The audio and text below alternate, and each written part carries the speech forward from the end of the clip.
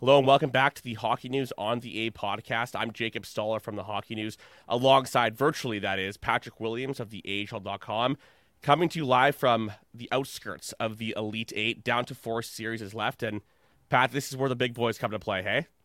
Yeah, now we've cleared the field out a little bit. Two-thirds of the team almost that started really only 3 weeks ago are now off on their way home or at home, and now we're down to kind of, I think, the real serious contenders. The teams that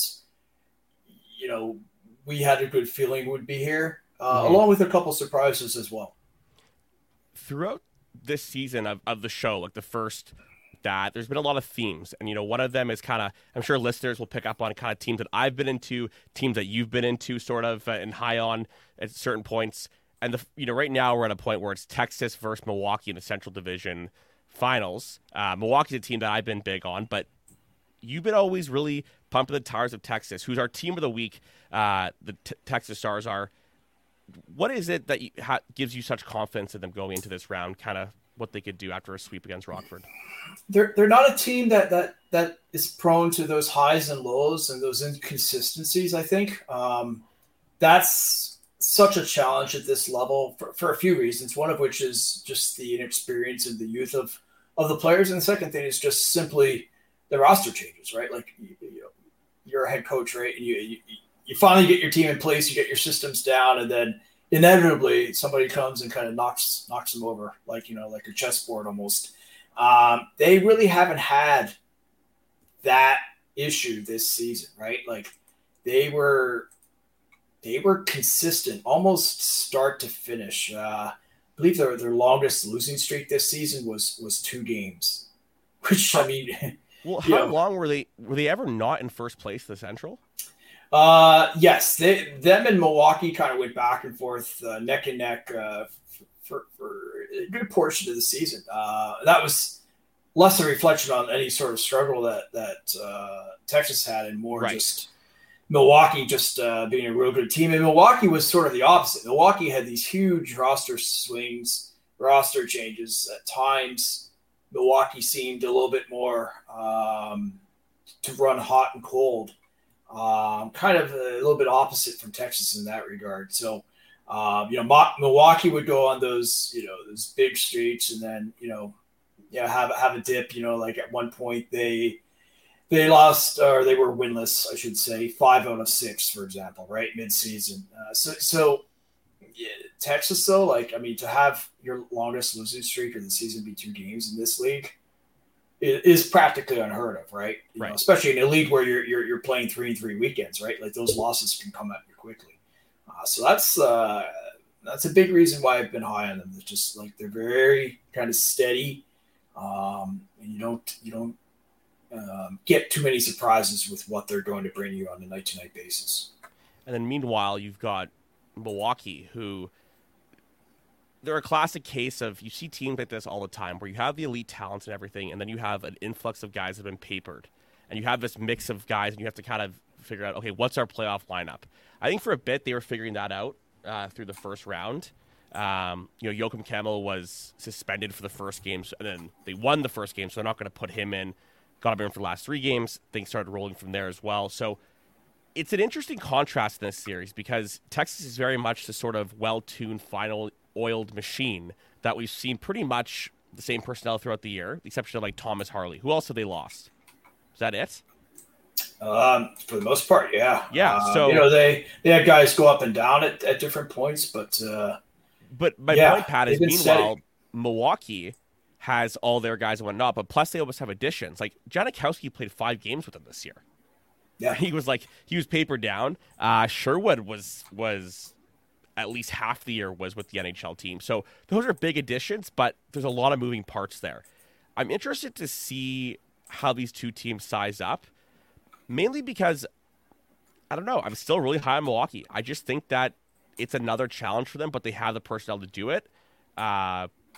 The question I would ask is, will a lack of star power affect Texas? That's my main question going to the series. That's a fair question.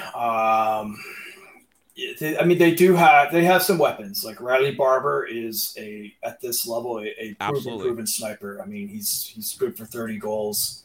Curtis McKenzie he's been to 3 finals. He's won once back in his rookie year. He's a kind of a winner through and through. You have Alex Petrovic. So maybe what they lack a little bit in their quote unquote star power, they make up for. I think I love their depth. I go through that lineup, but I don't. You try to pick apart the lineup a little bit and see, all right, where are the weak spots, and I don't really see one. Well, I will say, Riley Barber, I should have given him more respect to his name. He does since 2021. He got like the 3rd most goals in the AHL with 60, only behind Marty Ferk and Matthew Phillips, who are probably the 2 best goal scorers in the league, and that's why they're number 1 and 2 for a reason. So that's a fair point. I guess maybe I'm bullish about Nashville's prospects and what they have there, but this is, as we said at the beginning, this is the time when you see how there's a real difference in the boys and the men, right? There's a real difference between the guys that are on the brink of the NHL in terms of status and pedigree and upside, and people that could probably step into an NHL lineup tomorrow. Yes. So that divide there is very clear. But granted, for Milwaukee too, they've got guys like Cole Schneider and other AHL veterans and pieces that are there to kind of stabilize the ship. So I will say that as well. Yeah, I mean, I think it's going to be a heck of a series. I think it's going to go to the full. I mean, 5 games. I guess my only wish is that it could be a 7-game best of 7. Just because I think these are two really undercover good teams, and I agree. I think styles make fights, and that's a great example, right? Like, I think Milwaukee's a potentially really dangerous team, right? We saw them. They had their hiccups against Manitoba, but really when they needed to come through, they delivered, right? And Askarov in net is I think starting to find his way. He's getting, I think, a sense of what the Calder Cup playoffs are all about, and the ability. I mean, this is remember the one big difference with the Calder Cup playoffs is you play back-to-back nights, right? So that means if you're a goalie and you're the number 1 and they're going to ride you, you're playing back-to-back nights. So that's a little bit of a wrinkle. I think that's different from the NHL. And to his credit, he's handled it really well. He bounced back from a couple of losses, overtime losses, but losses all the same. And they twice faced elimination and came through it both times. I'll give him credit for the fact that a guy that's very eccentric and erratic, kind of exciting, he's really tamed it down in the playoffs on a lot of fronts. I think that's important. Obviously, I'm all here for goalies like scoring hatties on empty nets or whatever everyone likes to do these days. But, there is something to be said about when it's the playoffs. You need a goalie you can trust, and nothing is more, at least to me, more cringeworthy than when you see a goalie. I'm thinking of Mikkel Burden off the top of my head, but a guy that just wants to play the puck so bad, almost to a detriment. To Sakharov's credit, he really has not done that, and he's been rock solid. And I talked to Scott Nickel when they were in Winnipeg, and that's the Admirals GM. He made a point that when Askarov came over, he thought he was kind of swimming at first. He was kind of just, and when he says that, it's kind of like who I think about as Garrett Sparks, a guy that was a good AHL goalie, wasn't able to become an NHL regular, where they're able to make these crazy saves and do stuff, but they're all reactionary and they're not really in good position. So we'll see a lot more sturdiness from Sakharov, and that's kind of where my optimism lies, to be honest with you. Yeah, it's that athleticism, right? Like totally. And goalies can get by with that, to some extent, and for a certain period until opponents figure out. And that's the thing about the playoffs, right? Like you have anywhere from 5 to 7 games now to dissect every single thing about your opponent, be it the goalie, be it the power play, whatever. And if you don't have those fundamentals down, if you don't have your positioning down as a goalie, certainly, a Riley Barber, a McKenzie, guys like that are just gonna, they're gonna dissect you, pick you apart, and end that series quickly. Last thing I will say, the best of 5 starts in Milwaukee on Friday and Saturday, and then the next 3 are in Texas. I have to say, having watched the first round, Milwaukee fans seem awesome. I give them a shout out. It's kind of brutal, but the copycat of Nashville's "Hey, you suck, it's all your fault" was especially brutal after the Declan Chisholm Ville Heinola bobble into the net. and which was the game winner of that deciding game. And the U suck towards Chisholm was pretty gutless, but I gotta say, Milwaukee fans have some serious passion. They do. It's a good hockey town. Totally. I think it's a little bit underrated. It goes under the radar. It's also got an old barn. It kind of plays that. Yeah. It's got definitely an old barn. Yeah, that Panther Arena goes back to the 50s, and it certainly has that vibe and that feel to it. But yeah, it's a fun hockey town. It's a good hockey town. There's a lot of tradition there, right? Like, totally. It's the third longest affiliation going. And they just signed a 2-year deal, actually. Yeah, so and that's not changing anytime soon. So they've both sides know each other. The fans in Milwaukee are invested in seeing their players go to Nashville and following their career. So yeah, it's been very successful there, and I agree with you. It's a very good environment there. Let's move on to the North Division. With Toronto, we talked a bit about this before air. There was kind of a sort of uneasiness about them. They kind of stumbled the finish line of the regular season, and Utica's another team where we wondered maybe they're a sleeper here. Kind of the sense of they got, sort of an advantage. Maybe obviously New Jersey was still in the playoffs, but they were better going into the end of the season.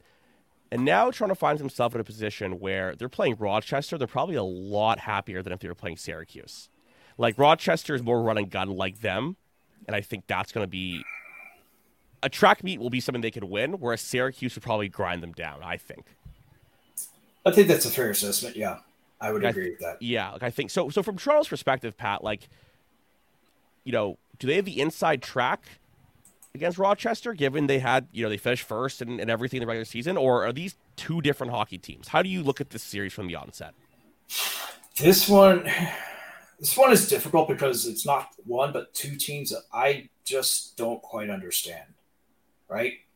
And I think for different reasons. Like, they're both. Start with Toronto. They're Toronto. Okay. So Toronto got, for the first 4 months of the season, Toronto was one of the strongest teams in the league, and then they got picked apart at the NHL deadline, right? Like, the Leafs obviously having to go for it, and that certainly had an effect on things, but they struggled mightily down the stretch, right? Like, had they not had the lead that they had built up, which at one point was up to I believe 19 points, they could have been in a lot of trouble, right? Like, the last solid month of the season, right? They won twice.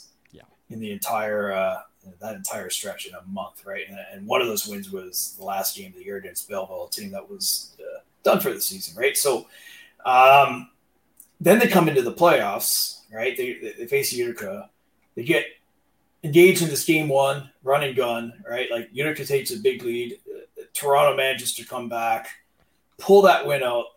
Then they're blown out in game two. And you're thinking, okay, this looks like more of the same from the regular season.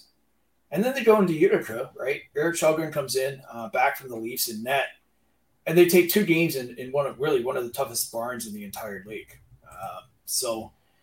And it's not necessarily the big guns with that team that have completely gotten the job done in the playoffs. It's been a lot of role players. It's been like a Ryan Strzelski stepping up, which certainly you need.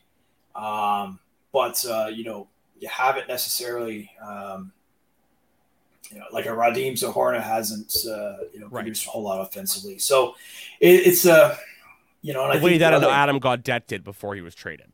Yes, and now the other real big curveball I see potentially for the Marlies is, does Joseph Wall come back? If the Leafs go out tonight or Saturday, for example. That's a good point, actually. He is eligible to come down to the Marlies, and I think he would.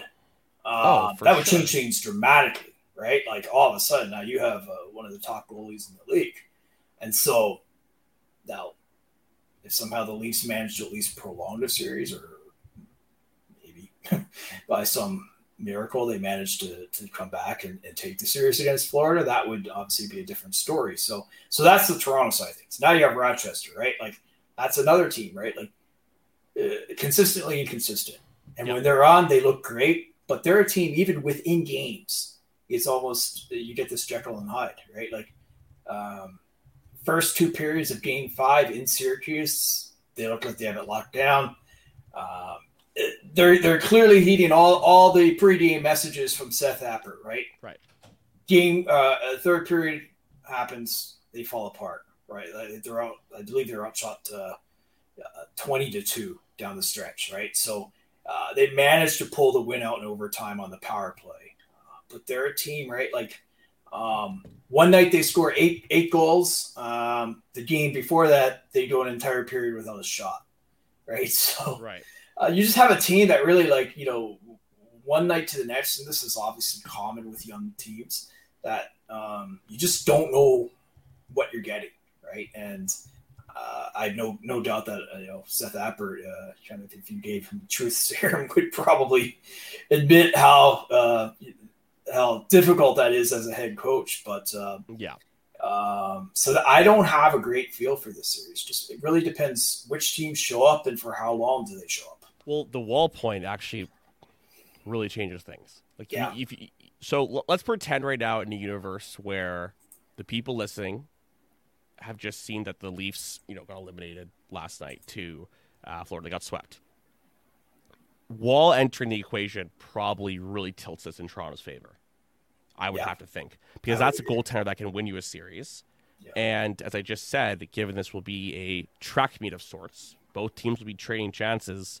You want to have the better goaltender. So that I think that is a complete game changer. Now the question becomes, how quickly can you get him back, right? Like, well, if this let's pretend. Drags out. Okay, so you're saying the question becomes when they get him, if and when? Yeah, like if the Leafs manage to maybe stretch this thing out to 6 games, for example, right?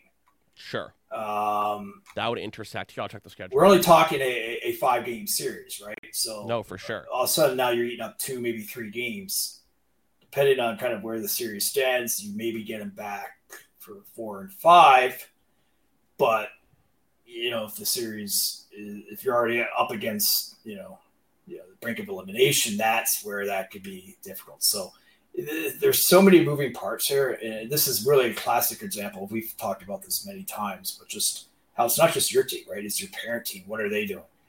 Kind of, and how they can change the entire dynamic of your season, and really, especially all the more so in the playoffs, where we're talking a 5-game series max. Just to give some context, Wall has a 16-4-1 record with the Marlies this year and a .927 save percentage. So those are all-star numbers. That's why he was in the all-star game.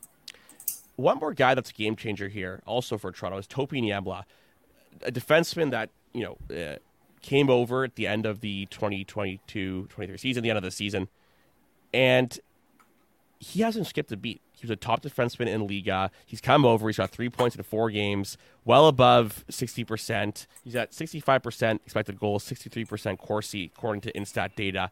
Paired with Jordy Ben on a second pairing, he's been great. He has top 4 defensemen written all over him. Good puck handler, poised, smart. I think his skills are good enough for him to be sort of a puck transporter at the next level. And as he continues to get confidence under his wing, like, that's a player that I could see becoming a sort of difference maker that makes you go, wait, who is this guy? But he's already kind of arrived. I think Topi Niembla is going to be a good fixture in Toronto's lineup in a year or two, and this could be his breaking out party.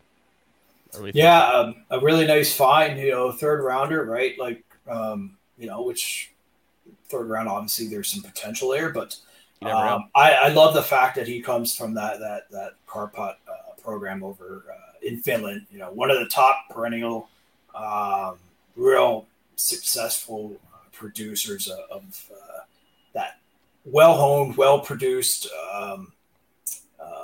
detailed talent, right? Like, a lot of finished players, right? Like, they arrive in the AHL and they're not a finished product necessarily, but they're much further along than a lot of junior and college players. So I think he's a great example of that. Only 21 years old, but obviously very mobile. A guy that's he's smart. He stands out there. Like, you notice him. He does things that others can't. That's kind of a basic way to say it, but it's true. You watch him, you're like, his edge work, his puck handling. It's kind of got that pop to it. His poise. That's the thing that stands out to me. Like, that's one of the first things I notice with young defensemen at this level, right? Like, do they have that poise, or is every shift kind of a guessing game. Timid. You're a guessing game or timid, or you're kind of like holding your breath, waiting. How's this shift going to go? Like, he's got kind of that calming presence, right? And like that's a good sign at a young age, and I think it's a reflection of the fact he's already played some high level pro action, already going back now 4 years. So I think if you're the Leafs, you have to be really encouraged, especially him coming over late in the year and now having to jump into the playoffs, right? Like, he's only had, 6 games in the regular season just to kind of even get acquainted. Now he's thrown into the fire with the playoffs, and he's not just handling it. I think he's more than handling it. He's excelling. And I think that Ben Niembla duo has been amazing. Jordy Ben has been a lot better than I think you would expect at the AHL level. He, at least, and you see this a lot with defensemen that are sort of meat and potatoes at NHL level. Once they get a bit of runway at the AHL level, you'll be like, hey, they can handle the puck. They can be kind of a stay-at-home guy at this level and whatnot, given the opportunity. And him and Niembla, like on paper, it's like, okay, you got the shutdown guy, the guy that can kind of take more risks and drive play forward. And it's working out exactly as you'd want it to. So that could be a big key for Toronto as a whole as well in this series. Let's move down to the next division. Let's go to the Pacific. This is a matchup we've been kind of queuing up for a while now, and it's come to fruition. Calgary versus Coachella. 2 best teams in the AHL are either wonderfully or horribly. Like, I don't know which way you're to look at it, but they're both in the same division. So they're meeting in round 2, and it's tough because what was the stat you told me about Coachella's 8 games? How many of them have been elimination games? They've already played 3 elimination games in 8 games. 2 series in 8 games. Yeah, so that's a team that that's an amazing stat. I mean, there are teams in the playoffs like Texas have only played 3 games the entire postseason, right? Like, so they've only gotten their feet wet, right? And now you have a team like Coachella that's not only their backs against the wall 3 times. Yeah, 3 times. 2 of them against Colorado, a real solid opponent. And I think most impressively about Coachella Valley is that not only did they come out and win those games, but really, especially in that first round against Tucson, and then this clinching win in the Colorado series, they came in, they just blew them off the ice. Like, it's like when they decide, okay, we're ending this series, they have that ability to take it over and really kind of impose how they want to play on their opponent. I don't think they'll have quite that margin of error against a team like Calgary. You certainly better not try to duplicate that again against a team like Calgary, against a goalie like Dustin Wolf. But I do think it gives them a little bit of confidence, a little bit of that sense that we've been on the break now 3 times, and we've managed to educate ourselves for pretty bad situations, right? Like, they could have easily any one of those games, not shown up for a period or 2 and let it kind of come down to a bounce or a 1-goal game. But I think, to their credit, they went in there and just, all right, we're ending this, and we're not going to let this kind of drag out. Cole Lind leads the team and the entire AHL with 11 points in 8 games. What have you made of his hot start to the postseason? Yeah, I like it. He had a really good season, tied for 6th in the league in goals, 30-goal season. He's kind of gotten a new lease on life, I think, coming over. He came to Seattle via the expansion draft back in 21, and he had been in the Vancouver system for a bit, and I don't think he really ever grew there. So he comes to Seattle, had a good year last year in Charlotte with a split affiliation. They're now kind of with their own operation there in Coachella. He's really taken it right with it. I think he's custom built for the playoffs. He plays that kind of abrasive, chippy game, and certainly he has. He had shown at times some scoring touch, but this season I think he really unlocked it. So I think it's been impressive watching him, especially with Ty Cartier. They needed somebody to not just step up a little bit, but kind of fill their role and take on the Cartier load as well. And Lind and Max McCormick, the captain there, have more than done that. Absolutely. Now Calgary, are they almost at a disadvantage the fact that they've had, Abbotsford gave them a hard time, don't get me wrong, but a much different path to getting to this point through the postseason than Coachella's. Would that put them at a disadvantage, you think? Normally, I would say yeah, but that Abbotsford series, that was a rough one. That was tough, and it was nasty, and it was chippy. And the first two games went to overtime, one of which Calgary had to come back from a 3-1 deficit. The other one was they were playing without Matthew Phillips for the last 50 or so minutes of the game. They managed to get those games. They lost game 3 on the road. Then they come in. They had to close out another 1-goal game, and they did so in Abbotsford, which sold out building there. That Canucks Flames rivalry certainly carries down to the AHL level between the teams. They played when 12 both times. Teams are eliminated, especially too. Yes, right? So you were facing a fully stocked, fully loaded Abbotsford club, including Christian Wolanin, and you handled them. So where I would have been really concerned is had they just kind of waltzed through, three games. We almost like Texas did with Rockford, where they weren't tested that much. Mm-hmm. That for me would have been a concern, especially having to come in now and play a Coachella team that has been tested. But I do think they'll be ready, right? Like it's a Mitch Love coach team, back-to-back coach of the year. He'll certainly have them set. I think the bigger challenge for them is, so the first 2 games are in Calgary, and then they go down to Coachella for 3. So they like that. Yeah, they like that format in Calgary. Like they're the only team to do it, right? Yeah. Pick it. Right. Yeah. So they did that against Abbotsford. It's a gutsy move, I think. Now if you can get that 2-0 lead in the series, it's great. Now the problem is if it's 1-1 or even if you go down 0-2, you're in a real bind then, right? Like trying to go down to their building and win 3 in a row. Like it can be done, as we saw with Syracuse and Rochester, but it's not something I would advise, right? Like, so certainly against both teams, right? Like, neither team is going to give the other one any sort of leeway, any margin for. I don't think these are teams that are going to beat themselves. Yeah. You're going to have to beat them.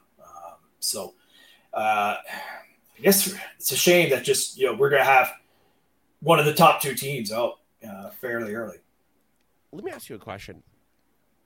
So Walker Duehr, for example, had a great run with the Flames at the end of the regular season, signed a 2-year deal actually before the playoffs. He's at 1 point in 4 games. Phil Tomasino had a great run with Nashville at the end of the year. Comes back, he's at 1 point in 5 playoff games. People and coaches, I talked to Carl Taylor today for a story. I talked to a lot of coaches throughout the year. They always talk about how there's an adjustment going from the NHL to AHL. But from my vantage point, I see the biggest adjustment is that sort of NHL to AHL jump, but particularly with the playoffs. Why is that? Why is it that you're going from the NHL to the AHL playoffs that you can be a bit snake bitten? How do things change for players? Different role, for example. That's one. Number 2 is different workload. Let's say like maybe you're playing 8 to 10 minutes in the NHL, and now you're asked to come in, maybe play 18 to 20, maybe more than that, depending on the team.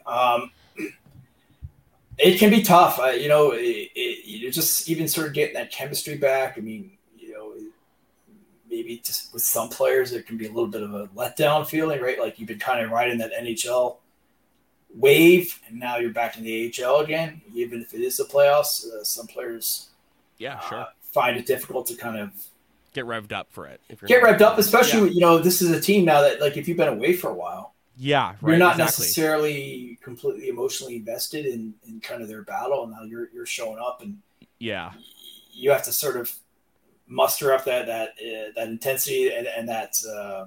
You gotta almost Michael Jordan it. You gotta almost Michael Jordan it, where you make things up in your head. You're like, and so it's a. I like it better in a case with like a Milwaukee, right, where you bring 7 guys in, right, and like they're all kind of, coming in as a collective group, and like they're all in the same boat, and I think it's easier for everyone to kind of get in the swing of things. If you're a situation where maybe you're just 1 or 2 guys, that can be a little bit more tricky. But I think the smart players are the ones that Walker Duehr would would certainly qualify. And they come in and they do manage to kind of whatever obstacles it may be, they manage to work through them. And also with Walker Duehr, he's the kind of guy where it's like he doesn't need to score to have an impact necessarily. No, exactly. Like whereas the Thomas is probably a bit different. I think he was a lot better. In games 4 and 5, and I expect him to be an impact player in that series. But no, I've always been curious about that because it's weird on the surface, right? It doesn't seem to make sense in a lot of ways, but there are other factors that come into play, and also too, you could get an influx of personnel, as we just mentioned on both cases, and yeah, your role changes, but also like the type of touches you're getting could completely change, and it's almost like it's a new game. Like, so for Tomasino, he's playing with different guys, different speed levels. Like, I can understand a bit more with all that into play. And there are two different games too, right? Like the NHL is just a little bit more crisp, a little bit more structured, and the AHL, especially in the playoffs, sloppier. Definitely can be. Yeah, it can be a lot more scrambly, a lot more running around. The guys are trying to make things happen, and so you kind of you go from like a library environment, and now you're in the mosh pit, right? And you're it's just different, right? And some guys are able, like a Walker Duehr, I think that fits his game better. If you're more of a skill, more of a kind of a structure based player, that can be a more difficult fit. Let's go to the Atlantic Division, taking place in your backyard on Hershey. Dylan Grant, he's kind of an emerging character the last 2 episodes, 1.5. Don't even know. He's gone from a guy with a high pedigree that you think can figure it out to a kid with a high pedigree that's now figured it out in a big way. And he's had a big statement through 6 playoff games. He was kind of the clear guy behind Louis Domingue all season, and it was Louis Domingue's net. At least it was appearing to be going into the playoffs. Well, the Rangers called him up. They needed him to come up for their playoffs. Right. Dylan Grant, come on down. It's your net now. And he has played high pressure now. He was a world junior goalie last summer for Canada, gold medal. He went to the conference final last year in the WHL with Kamloops. He won CHL but this goalie is of the a year. whole other He also won CHL goalie of the year. This is another level though. This is pro. This is one step below the NHL. And this is his net now, right? Like, and they were going up against Providence, especially in that second round. Like the way they got past Springfield is I'm still trying to work my way through that because Springfield was just such a mystery to me. The way they really crumbled in the playoffs. So you get through that, you're thinking, okay, all right, that was nice. But now they're playing Providence, Eastern Conference regular season champ. This is going to be a whole nother level. And they just walked right through them, right? Like, hit 2 shutouts, one to open the series, one to close the series. Kind of a nice bookend. And he had a little bit of a struggle there in game 3, gives up 4 goals, comes back the next night in game 4 and just shuts the door, right? Like, he's starting to feel it now. Like, he's a young guy. I think he had to work through some confidence issues a little bit, which is totally normal. People hear that and they kind of like, they make more of it than it is. But this is a rookie in a pro game, and he's a goalie, right? Like, goalies, it's tough enough as it is for anyone at any stage of the career, never mind a 20-year-old rookie. He's handling that. He's got a good head on his shoulders, and they're now going to run into a Hershey team that I think is going to put them to a real test. Here's where it comes down to.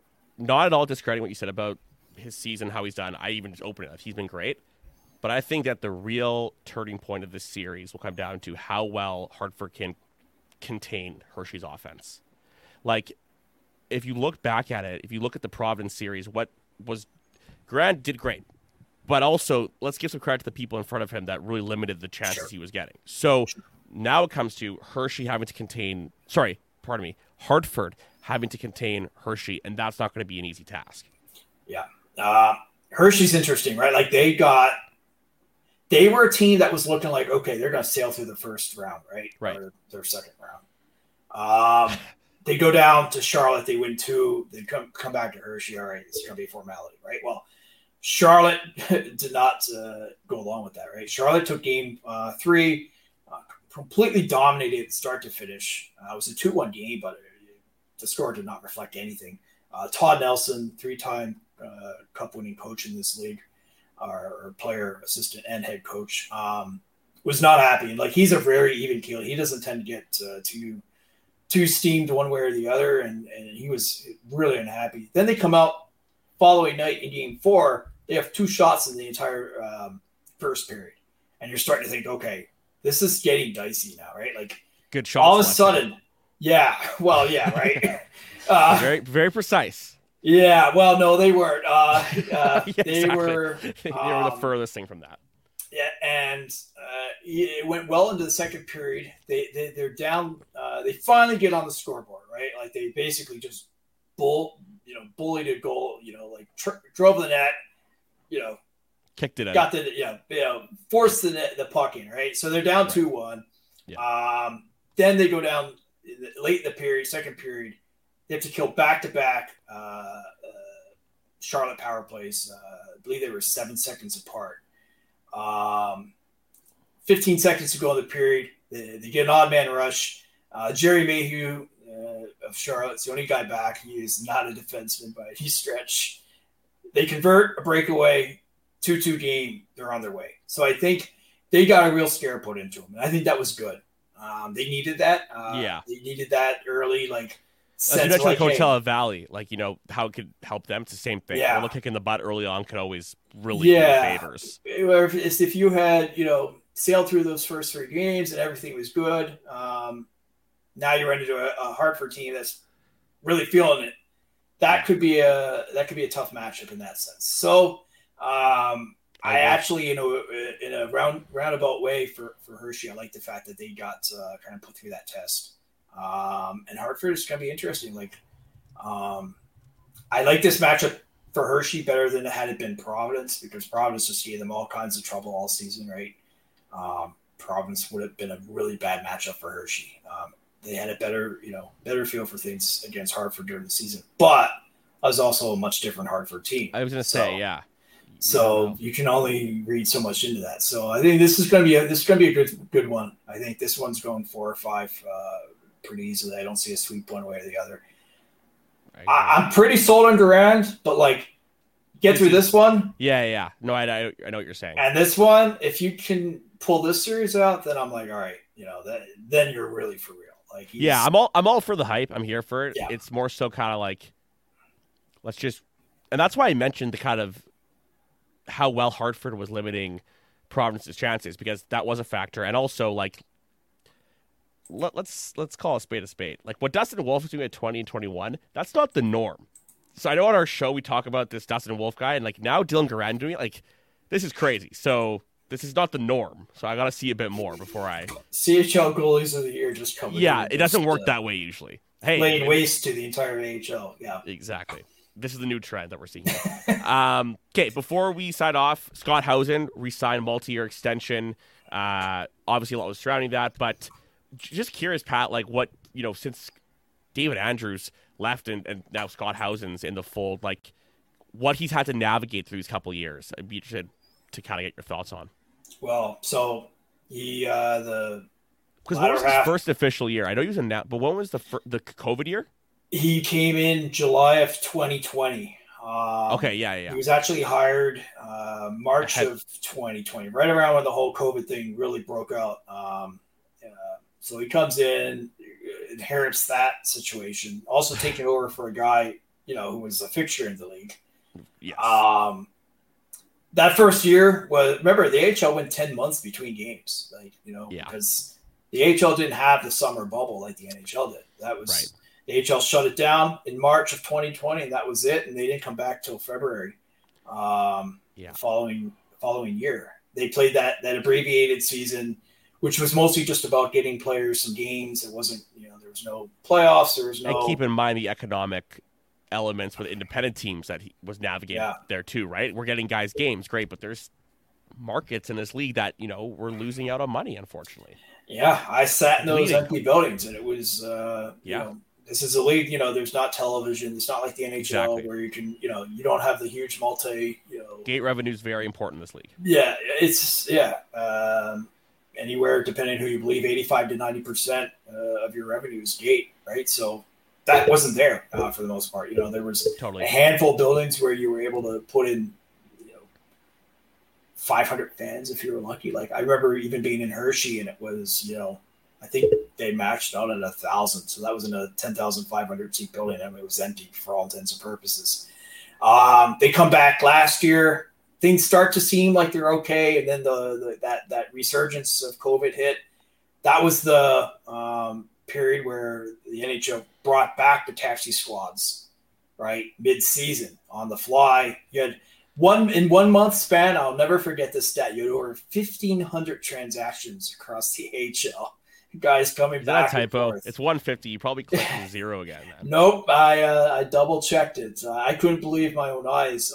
And so they got through last season relatively intact, even with that mid-season situation. This year, I think it's been really the first normal year now since 2018-19, where it's felt like, okay, this is the old AHL. So the first 3 years have just been putting out one fire after the next. I'll be interested to see kind of now where do they take this, right? Like what sort of stamp? I don't know how you could judge a guy one way or the other on the last couple of years. Like now it's almost like his job is starting if you really think about it. Yeah. I'm just being honest. Like I'm not saying like, and again, we plan to have Scott on the show, and it's going to be awesome to hear his perspective and his input on things as a whole. But like kind of what you outlined there with the COVID season and then the complications last year. Not only was he just putting out fires, but he was almost like they were on the fly creating this new league. Like every week we would get these different sort of either taxi squad or roster implication kind of things, and everyone had to navigate that. And then everyone's going to naturally become upset in some ways. Like, you know what I mean? Like that wasn't an easy situation. Yeah, and he got some early victories there. He got the schedule streamlined, the 72 games. That was a huge victory, I think. Probably best course of action. For the math challenge bonus, especially, like we appreciate that. Yep. Thank you for that. The new playoff format came in, so you got more players getting playoff experience. So that was something the NHL and the AHL wanted to do. So given what he was up against, he's had some victories, and now it'll be an opportunity to see what's the next step? Vision? Yeah, what's his next step? Where are we going here? Totally. It should be because with Dave Andrews, we always kind of knew this is how Dave operated. Right. And every State of the Union Scott Housen had, it's like the first, like, it's all about like the state of the league that no one really has had time to talk about kind of what his stamp's going to be on. Yeah, like, right? Like, if the house is burning down, you don't have time we can't make dinner. We can't make casserole. Yeah, you can't. Yeah, you're not planting the garden anytime soon. So now things are steady, knock on wood. And we'll see where this goes here, over the next couple of years. And I'm happy to hear what Scott says. I'm sure he'll give some good insight, or at least an idea of what the last couple of years have been like and what the next kind of phase is. All right, that's it for today's show. Where will we be? My favorite question at every show off. Where will we be next week in the sort of mixed things? We'll be right in the thick of this series. Most series at that point should be around games 3, maybe 4, depending on the series. I personally have to say that I'm very much in favor of the back-to-back game 1 and 2, because I love how much you can get within like 24, 48 hours, how much can change in a series. So I'm all for that, I will say. That's all for me. Pat, any closing remarks? You're good? No, just down to the final 8 now. Elite 8. Let's see what they have. We'll update you in a week when we know more. All right. Thank you for listening, folks, and take care.